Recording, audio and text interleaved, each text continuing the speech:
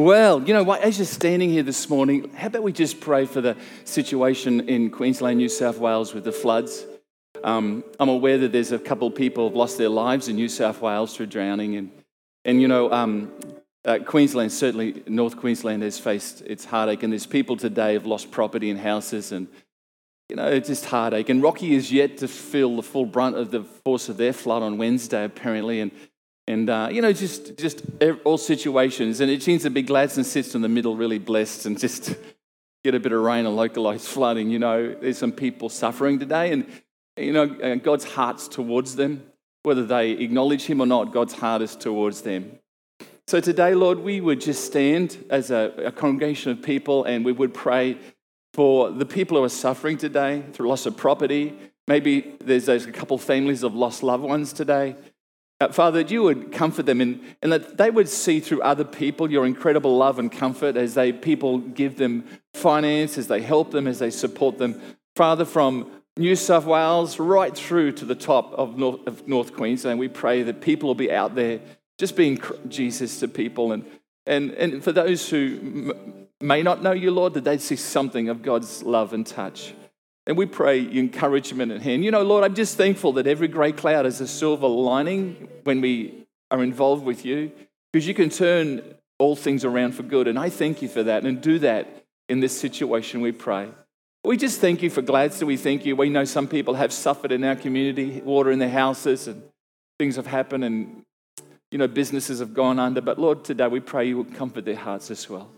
And we commit ourselves to in Jesus' name. Amen. Thank you, everybody. You may take your seats. Hey, thanks, team. We're going to release all the young people to the Young People's Discipleship class. That'd be great. You guys can go out, 12 and 13-year-olds. I just want to turn your attention this morning to a well-known passage of Scripture, Luke chapter 15. It's a story of the prodigal son, the lost son, the younger son, whatever you'd like to call it, but I want to just read a little segment of that story to you, and we have it on the screen, but use your own iPad, phone, or Bible, but it's there for those who maybe forgot one this morning. Just to fill you in a little bit before we get to verse 16, you'll be aware that a man had two sons. The younger son said to his father, I would want my inheritance, give me my inheritance. Do you know in Jewish custom, that was like the younger son saying to the father, I wish you were dead? That's a great way to treat your dad, isn't it? because historically and traditionally, the sons only ever received the inheritance when the father passed away. And so this younger man saying to his father, just give me my inheritance, was like, well, Dad, I just wish you were dead. He didn't have a great regard. He didn't honor his dad. And he took his inheritance, and it says he went to a far country and he spent it. He wastefully used it and abused it. And he found that in time he had nothing left, and he found that all his friends had gone and all his money had gone, and he didn't have to, sell whatever he had. And he found there was also coincided with a famine in the land. And when there's a famine in the Middle East, that means there's no food.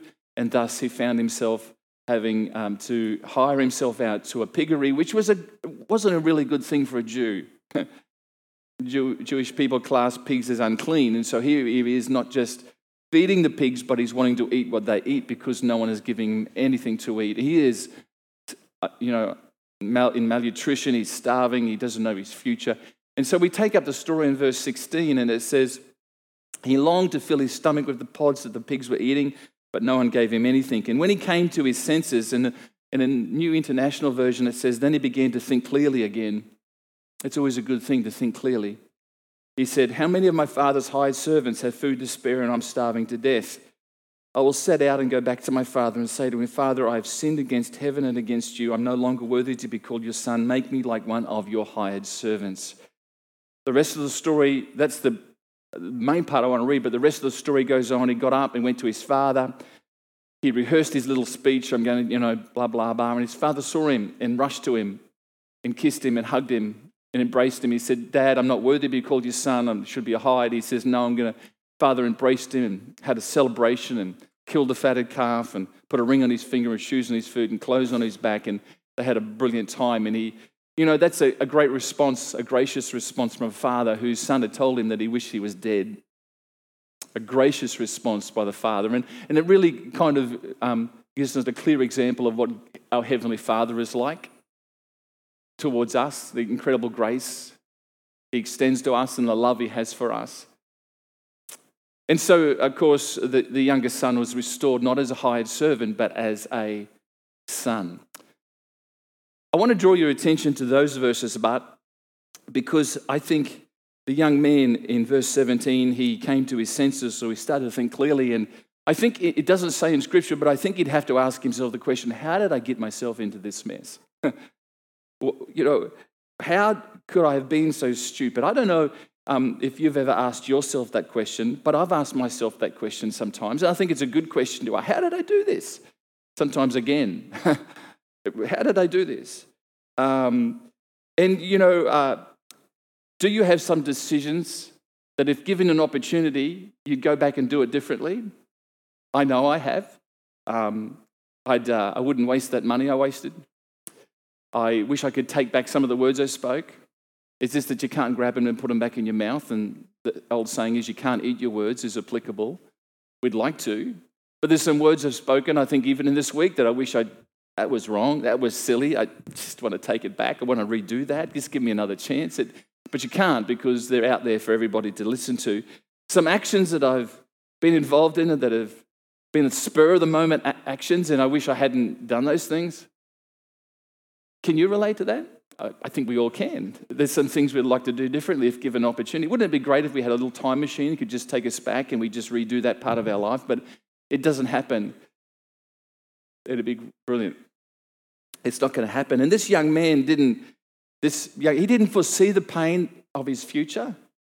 None of us do. He didn't see the pain of his consequences of his actions. The truth is, no one sees the end results of what we do. And the reality is that most people don't plan to mess up their life. I don't plan to mess up my life. You would never plan. No one does. No one writes a little note themselves, let's mess up my life today.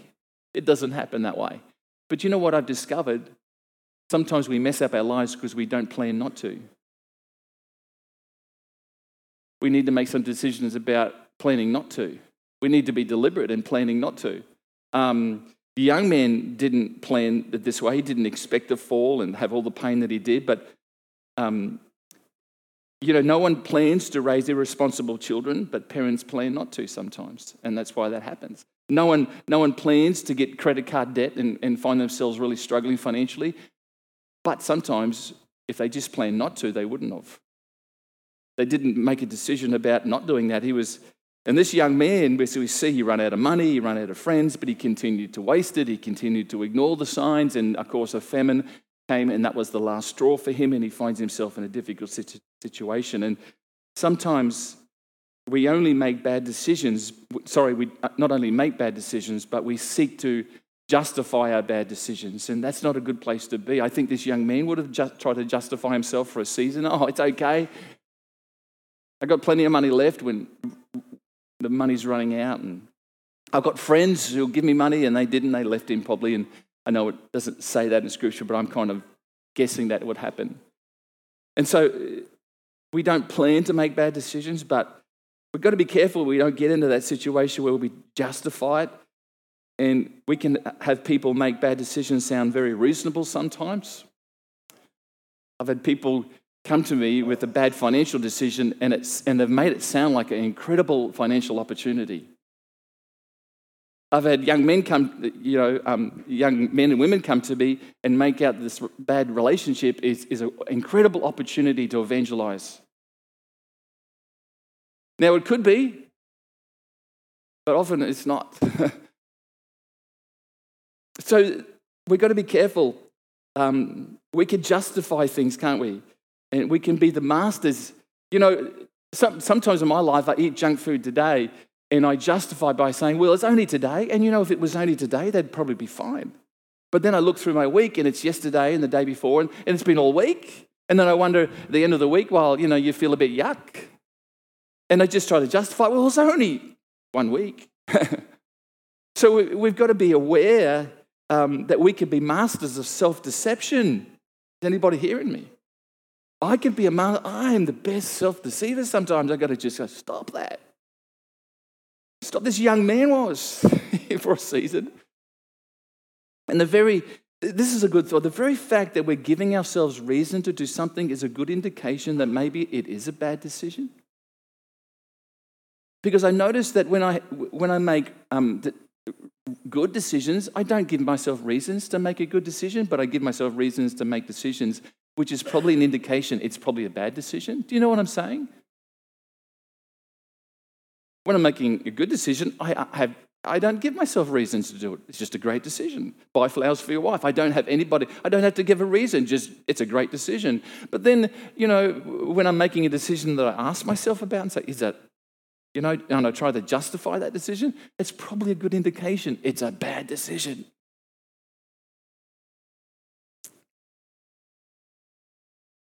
So instead of making right decisions in life, we can spend a huge amount of time trying to make decisions right. I'll say it again, instead of making right decisions, we can spend a huge amount of time trying to make decisions right. Me and I have done that. And I probably still won't get it perfect, but the greatest threat to me, about my future life, what the greatest threat to me is? It's not other people or other circumstances, it's me. The greatest threat to you this morning about your future life is not someone else, it's you. Because you really are ultimately the person who's going to make the decisions. God is always there, but are we receptive to what He may want to help us with? So, can we make right decisions? Of course we can. Can we live wise and not foolish? Of course we can. Is there a future and a hope? Of course there is. And Paul gives us some incredible words of advice. And I wanted to just lean into these verses just for a moment this morning from Ephesians chapter 5. And it just says this. I'll just click it over there. No, we've gone too far. Here we are, Ephesians 5. It says this, 15 to 17. Paul says this, be very careful then how you live. Not as unwise, but as what? Making the most of every opportunity because the days are evil. Therefore, do not be foolish, but understand what the Lord's will is. Let me just say verse 15. Be very careful then how you live, not as unwise, but as wise. So Paul is asking, he says, would you ask this question? Paul says, this is the question that we should ask. He says, what would be, when you're making a decision, when you come into a crossroads in life, or when you come into something you're not quite sure about, here's the question you need to ask. Would this be a wise thing to do? Now, the truth, that's not a typical question that we ask ourselves. We don't go around asking ourselves, but I want to just encourage you from this day forth, would you actually employ that little tactic, that question? Ask yourself, is this a wise thing to do? Because I've come to understand in my life, and maybe yours, that a lot of the time, the question that we ask ourselves is this, and it's not the best question. The question we ask is it wrong? We're kind of asking, is it wrong? And we work off the assumption that if it isn't wrong, that it must be okay. Because if it's not unethical or illegal or if it's not immoral, then it should be okay, shouldn't it? So when we ask the question, is there anything wrong with it, we find ourselves asking another question not too far down the track. How far can I go before something is wrong with it? And then the question becomes a little bit more broader, and we say, how close can I get to the line without actually crossing the line of wrong? And every boy that has asked that question regards a relationship with a girl. Some way or somehow. Where's the line? How far can I get to it? I think every accountant has asked that question in relation to tax laws. I think every person who's on a diet has asked that question. How far can I get to the line? How far can I? And you know what happens? Eventually we ask the question, how far can I get over the line? And how many times can I go over the line of what's right without getting caught? I ask that all the time when I'm driving.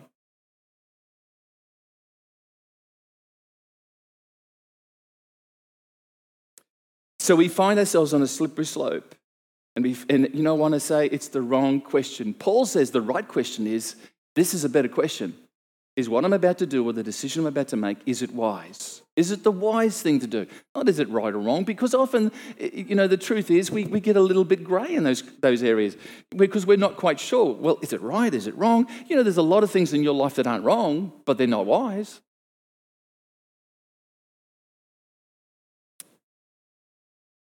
So God doesn't ask us to live asking the question, is there anything wrong? Is it ethical or is it illegal? Which is like asking the question, how close can I get to sinning without sinning? Instead, why not use the question, what is the wisest thing to do right now? Paul says, live wisely. Live wisely. So this young man, if I can draw my thoughts now back to the original passage of Scripture that we had in Luke 15, and just draw some conclusions and some thoughts in relation to how we apply this question. Because in verse 17, this young man, it says, when he came to his senses, in other words, when he started to think clearly again, he said, how many of my father's hired servants have food to spare and I'm starving to death? Here's the first thought for you this morning. This young man is now evaluating his present situation, but he's looking at past experience. He's drawing from past thoughts. He's thinking about, when I was living with my dad, my high-end servants had a better lifestyle than I have right now, living in this pig pen. He's drawing from past experience, and it's making him think about that, how he should make a wise decision right now. And I want to say, if you want to make wise decisions, evaluate every decision by asking, in the light of my past experience, what would be the wise thing for me to do? Because the truth is, we all have a past. We all have things that have happened, both good and bad to us. And we learn from the good and bad, and we draw from that, and we can say, well, that bad thing, hopefully we say, I'm not going to do that again. And the good thing, we say, well, I can repeat that one because that's a good thing. So in the light of the present situation, we need to draw from our past and not ignore our past, or not, sometimes we don't need to live there, but we certainly need to remember it. There was a wonderful philosopher called George Santayana, and he said this: those who can't remember the past are condemned to repeat it. And I thought, that is so true. And so if we don't face up to what mistakes we made yesterday, we can then find that today we end up making the same mistakes. God doesn't want us to live that way. I mentioned driving. I'm really not that bad. I haven't had a speeding ticket for 5 years. Is that about right? I haven't had a speeding ticket for 5 years. Folks, that is a real win for me. And for all of those who think I'm just so ungodly, it's okay. You've got speeding tickets maybe too. But the reality is, so maybe for the 30 years before this last 5 years, I was averaging about a speeding ticket every 2 or 3 years. And you know what? I'd get a speeding ticket and say, man, why do I get a speeding ticket? I get upset with myself, not with the police officer or anybody else. What is wrong with me? Can't I learn from my past mistakes? Obviously not. What's wrong? And so, as I started to think about it, I realized often what I do is I can jump not so much lately, I can jump in the car and the things that I have to do and the places I have to go and the people I have to love or whatever I have to do, I get consumed by that. And before I know it, I'm doing 65 instead of 60. And if I do that, and what I've discovered is it's all about probability. If you do it enough times, the police are actually going to catch you. I don't know whether it's 10 times or 15 times, but they're going to catch you eventually if you continue to do it. And so I've worked it out. I only speed once a month now, but no. No, I don't. But obviously in the last 5 years, I've learned something. Just do the speed. I actually learned this from Malcolm Cusack. Because when he drives, he always does the speed. That's what I'm not the bad, I'm talking about the good. When Malcolm drives, he always does the speed. I hop in the car and I'm thinking about the future. I'm looking at can't just speed it up a bit. No, I'm thinking, you know what? He always does the speed. And I think that's what you've got to do. It's not too hard, is it? It's not rocket science. But sometimes we've got to draw from our past to live in our present and to take it into our future. And we've got to learn from our mistakes. We all have a personal history. It's unique for all of us. It's impacted you today. The truth is, good and bad has impacted you. And it's a means of both strength and weakness because of your past history. But there are certain places you would be wise to stay away from because you know that's not a good place because you've learned in your past history that's not a good place for you to be. And it's not necessarily right or wrong. It's just a bad place for you because you learn from your history. You learn from your past. Some people have cut up their credit cards. You say, that's a bit radical. No, for them it's wise. Because they realize that they can't have a credit card and be out of debt at the same time. So they just get rid of it. Now, what's wrong with anything wrong with credit cards? Nothing's wrong. I've got one. A lot of us have got one. They're good. But, for a person who struggles to keep it under wraps and keep it, within the financial budget, it is a problem. So it's wise to get rid of it, probably for them. I know some people have taken the internet off their phones. Anything wrong with internet on your phones? Not at all. Nothing wrong with it. But if you have a history of looking at stuff that's rubbish or rude or time-consuming, then it's probably a good thing that you take it off your phone.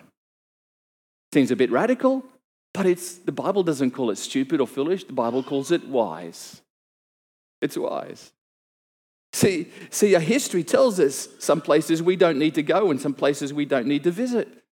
So in the light of our past experience, do the wise thing and steer away so that you never fall again into that same mistake. I know you think, I understand that. Well, good. Let's do it. Let's do it. Some may think a bit extreme. No, the Bible calls it wise. Don't live your life foolish because that's how you make mistakes. And we set ourselves up to fail when we just continue to ask the question, is there anything wrong with it? Because often there's not anything wrong with it, but it's wrong for us. It's wrong for us. And we need to ask a better question, is it wise? Because when you ask that question, it's a question that can go right across everybody's heart because wisdom is what we all need.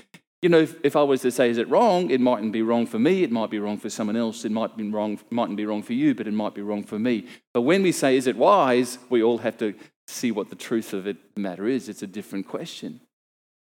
And in the light of our history, we need to be aware of that and we need to consider. This young man was saying, you know what? You know what my history is?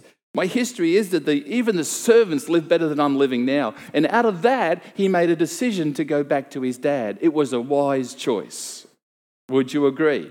He saw his history, he thought about his history, and he made a wise choice. Here's the second question or the second thought in regards to this young man. Verse 17 again, we'll read it again. When he came to his senses, he said, how many of my father's hired servants have food to spare? And here I am starving to death.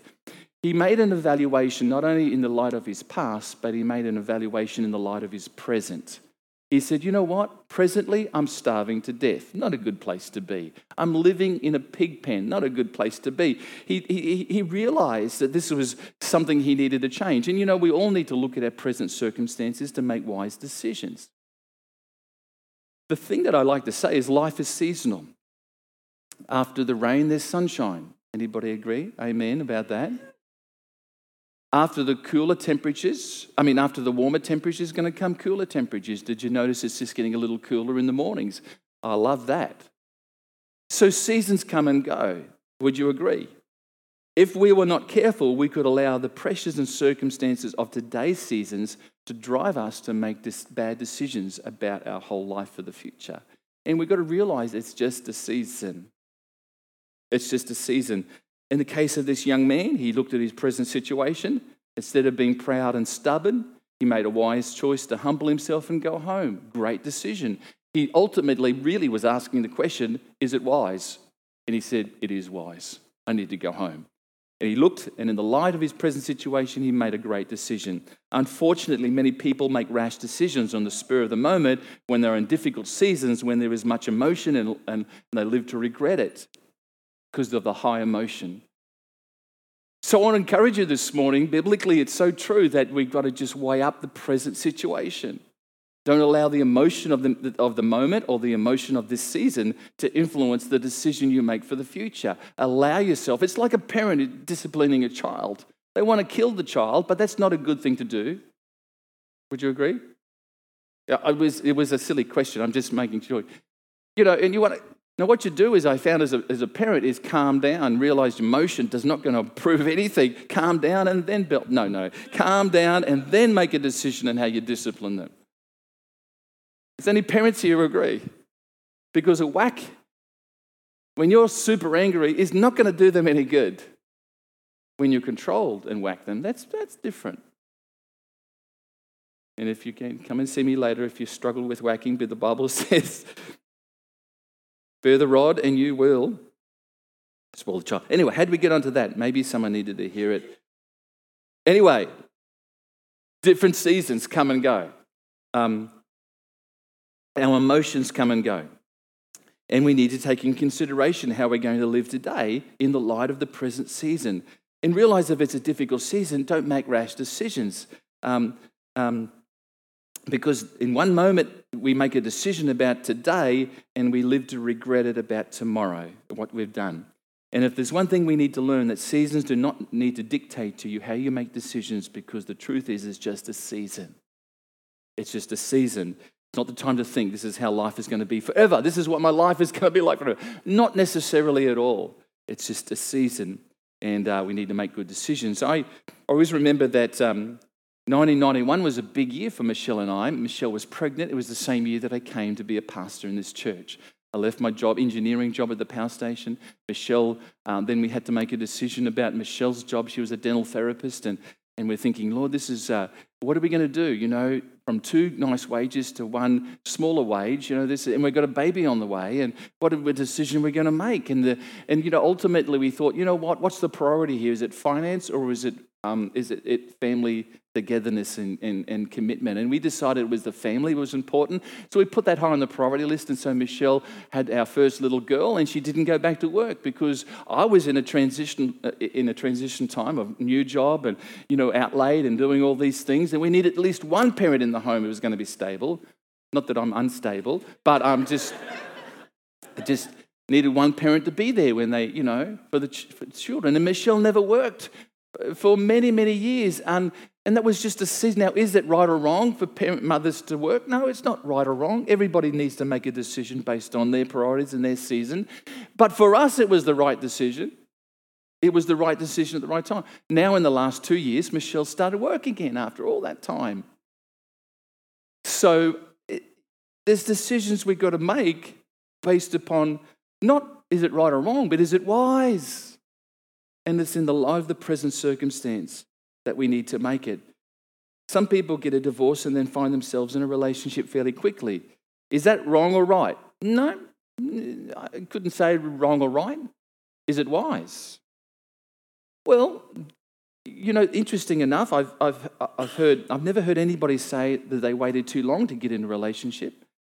But unfortunately, I've heard plenty of people say in hindsight, I went into it too quickly. And then, am I here to condemn? No, not here to condemn. I'm just saying that reality is that it's not right or wrong. You just need to find what's the priority and what the right thing for you in those circumstances. And ask the question, is it wise? Not is it right or wrong. Is it wise? So it's important in the light of our past experience. It's also important in the light of our present situation this season to ask the question, is it wise? And so often decisions are not a matter of is it illegal or is it immoral, but is there wisdom in this? And I think it's very important that we look at that. Here's the third thought in regards to this young man. It says, verse 17, I'll read it again. When he came to his senses, he said, how many of my hired servants have food to spare, and here I am starving to death? I will set out, verse 18, and go back to my father and say to him, verse 19, make me like one of your hired servants. I've missed out a little bit there, but the point is here, this young man could see a preferred future. He was thinking about, you know what? I can see a better day.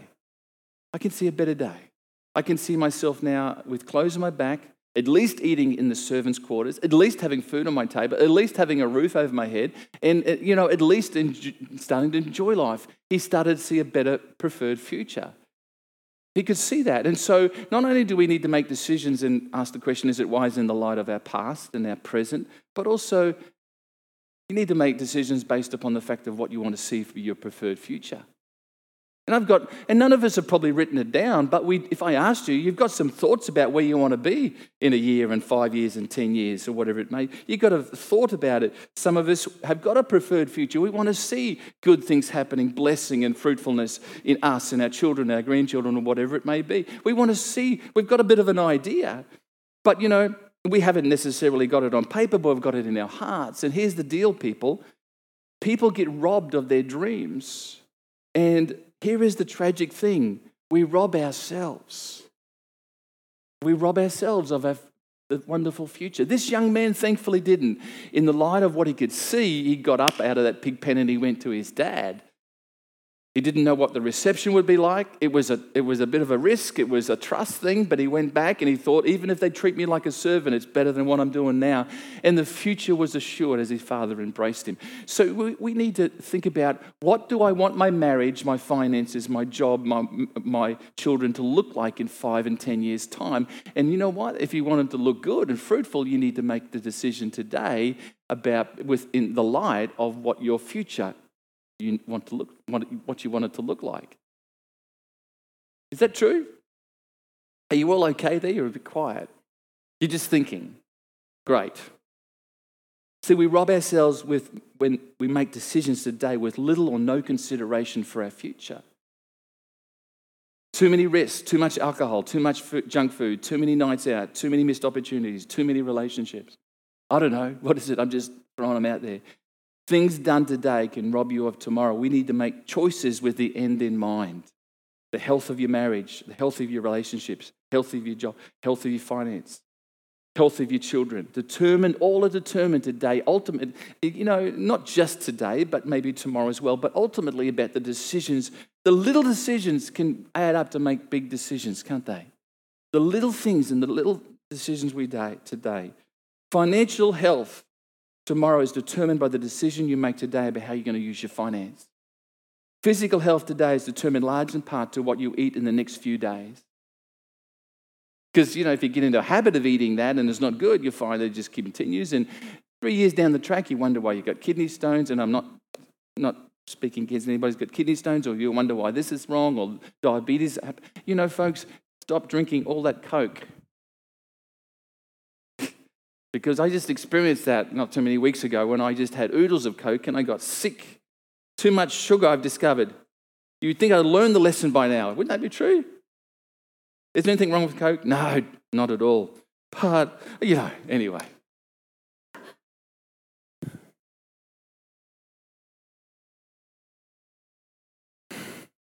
The health of your relationship with your children today, you've only got a window, parents, is determined by the time we spend with them today.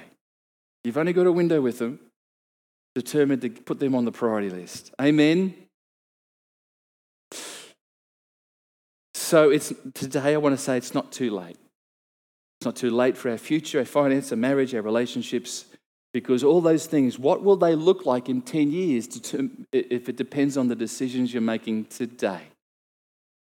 And if you say, the decision I'm making today, if you're really honest and they're bad decisions today, you could always change those decisions, because if you make some better decisions, those things will look brilliant in the future. But if you continue to live in just this world today and for the now, maybe those future things are not going to look so good. So evaluate decisions in today, what you need to do today in the light of past experience, present seasonal situation, and future dream and desires. Is that good advice? That's what the Bible says. And the Bible says, don't ask yourselves, is it wrong or right? Because often you won't get a conclusive answer. But ask yourself, just wait a sec. Ask yourself, is it wise? Is it wise? Is it wise? Paul says, know what the will of the Lord is. Do you know what I find? I find that I discover the will of the Lord when I allow my mind to be not conformed to this world, but be transformed by the renewing of my mind, so then I can know God's good and perfect will for my life. You may say, God, give me a neon sign in the sky. More often than not, God doesn't do that. I've often found God gives neon signs in the sky and speaks to people audibly when they're really going off the rails. So, be encouraged if you haven't heard God lately audibly speak to you, because you're probably on the right track. Is that cool? But God says, if you want to really know my will, just let your mind be renewed. Start to think God thoughts. Start to think scriptural promise. Start to think truth. Start to think wise thoughts, and not just right or wrong, but wise thoughts. Romans 12, 1 and 2 says that. Be not conformed, be transformed by the renewing of your mind. Then you can know God's will. We want oh God, just give me the answers. No, often he just wants you to change your heart so that you can form and walk in his will.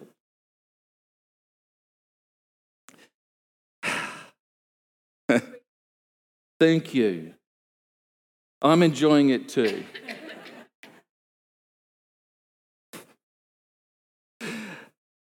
We're going to have communion this morning, right now. And we're going to share together around the communion table. It's a great time just to do a little evaluation. It's a great time just to consider. It's just a time to weigh up. I'd love those attendants to come and actually start to pass out communion. If you could, that'd be much appreciated.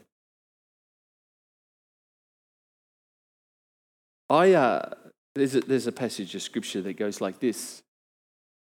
1 Corinthians 11, 23 and 26. It says, Paul said this to the church at Corinth. He says, I received from the Lord that which I also delivered to you. So Paul's saying, I received something from God, and I want to deliver it to you now. I want you to know about it. That the Lord Jesus, on the same night in which he was betrayed by Judas, he took bread. After their main meal, he took some bread. And when he had given thanks for it, he broke it and he said, take, eat. This is my, what is it? This is my body, which is broken for you. Do this in remembrance of me. So, remember at this stage, Jesus hadn't died on any cross. He hadn't given his body for anything, but he's giving them an illustrated sermon before he actually does it. He's doing a precursor to his death. Okay? So he said, eat this, like it's not my actual body, but it represents my body. And he says, which is broken for you. And they're thinking, broken for you? What? They must have been wondering, what in the world is he talking about? But within 24 hours, they knew what he meant, because his body was hung on a cross. His body was stripped bare on his back, and his body was certainly broken. And then he said, in the same manner, on verse 25, he took the cup after supper, saying, this cup is the new promise or new covenant in my blood. This do as often as you drink it in remembrance of me. So as often as you drink, as often as you take communion, however many times that may be, remember me. And this is he says, as often as you eat this bread and drink this cup, you proclaim the Lord's death till he comes. So he said, this is my blood as I drink of that wine. This represents my blood that's been shed for you. And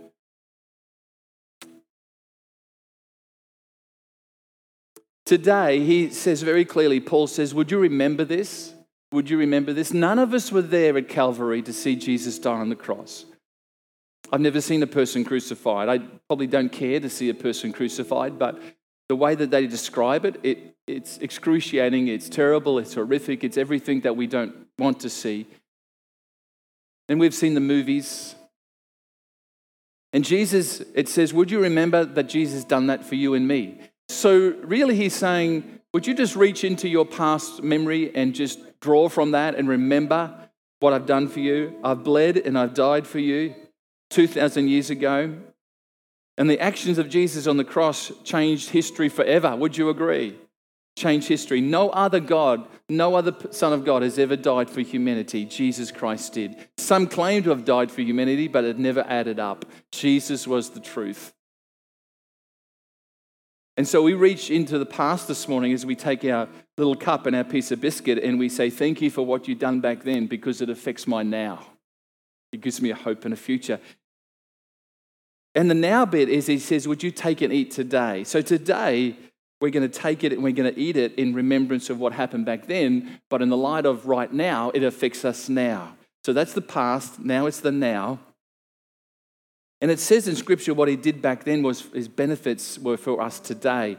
Can I read you Psalm 103? It says, bless the Lord, O my soul, and forget not all his benefits. What are the benefits from his death and resurrection? And it says, who forgives all your sins, who heals all your diseases, who redeems your life from destruction, who crowns you with loving kindness and tender mercies, who satisfies your mouth with good things so that your youth is renewed like the eagles. That's some wonderful benefits for us, isn't it? He says, because of what happened past there, I now have these benefits for today. And not only is it the past and today, but it's also the future, because he says in this verse, he says, till he comes, till he comes. He says, for often as you do this, take communion until he comes. When will he come? I don't know when Jesus will come. I don't know if it'll be in my lifetime. I think it might be after I pass away. Maybe it will be. I don't know. But I don't stand waiting. I just am thankful that he's got a promise for my future. Because even if I died, there is a future assured. There's a heavenly place for me and for you who believe in him. I just think that's a great future. My future is assured. My past is forgiven, my present is happening well, and my future is assured. I think that's a great, wonderful Jesus. Till he comes. He says, would you realize there is till he comes? Keep on doing it. So it reminds you that there's a hope and a future. I love what God says about me in Jeremiah. He says, I give you, I'm here not to curse you, I'm here to bless you, to give you a hope and a future. I think that's brilliant. This world will never give you the hope and future that you really want. It'll only be through Christ, only be through God. So today, if we have our cup and our peace, would you stand with me today? As we're going to close the service soon. I want you just to take, before you eat and drink, and it just says, do this in remembrance of me. So we remember him today. But also, would you take a moment to just be thankful for the benefits that he gives us? And would you just give thanks also today, because of the death and resurrection of Jesus Christ, we have an incredible hope and future.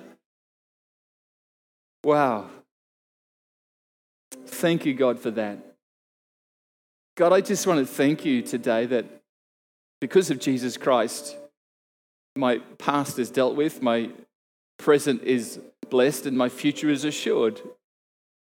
I want to thank you, God, that through Jesus Christ, I have all that I need. I don't have material things necessarily, which aren't really that important in the end. They're important, but not compared to knowing you first and living for you. I just thank you for that.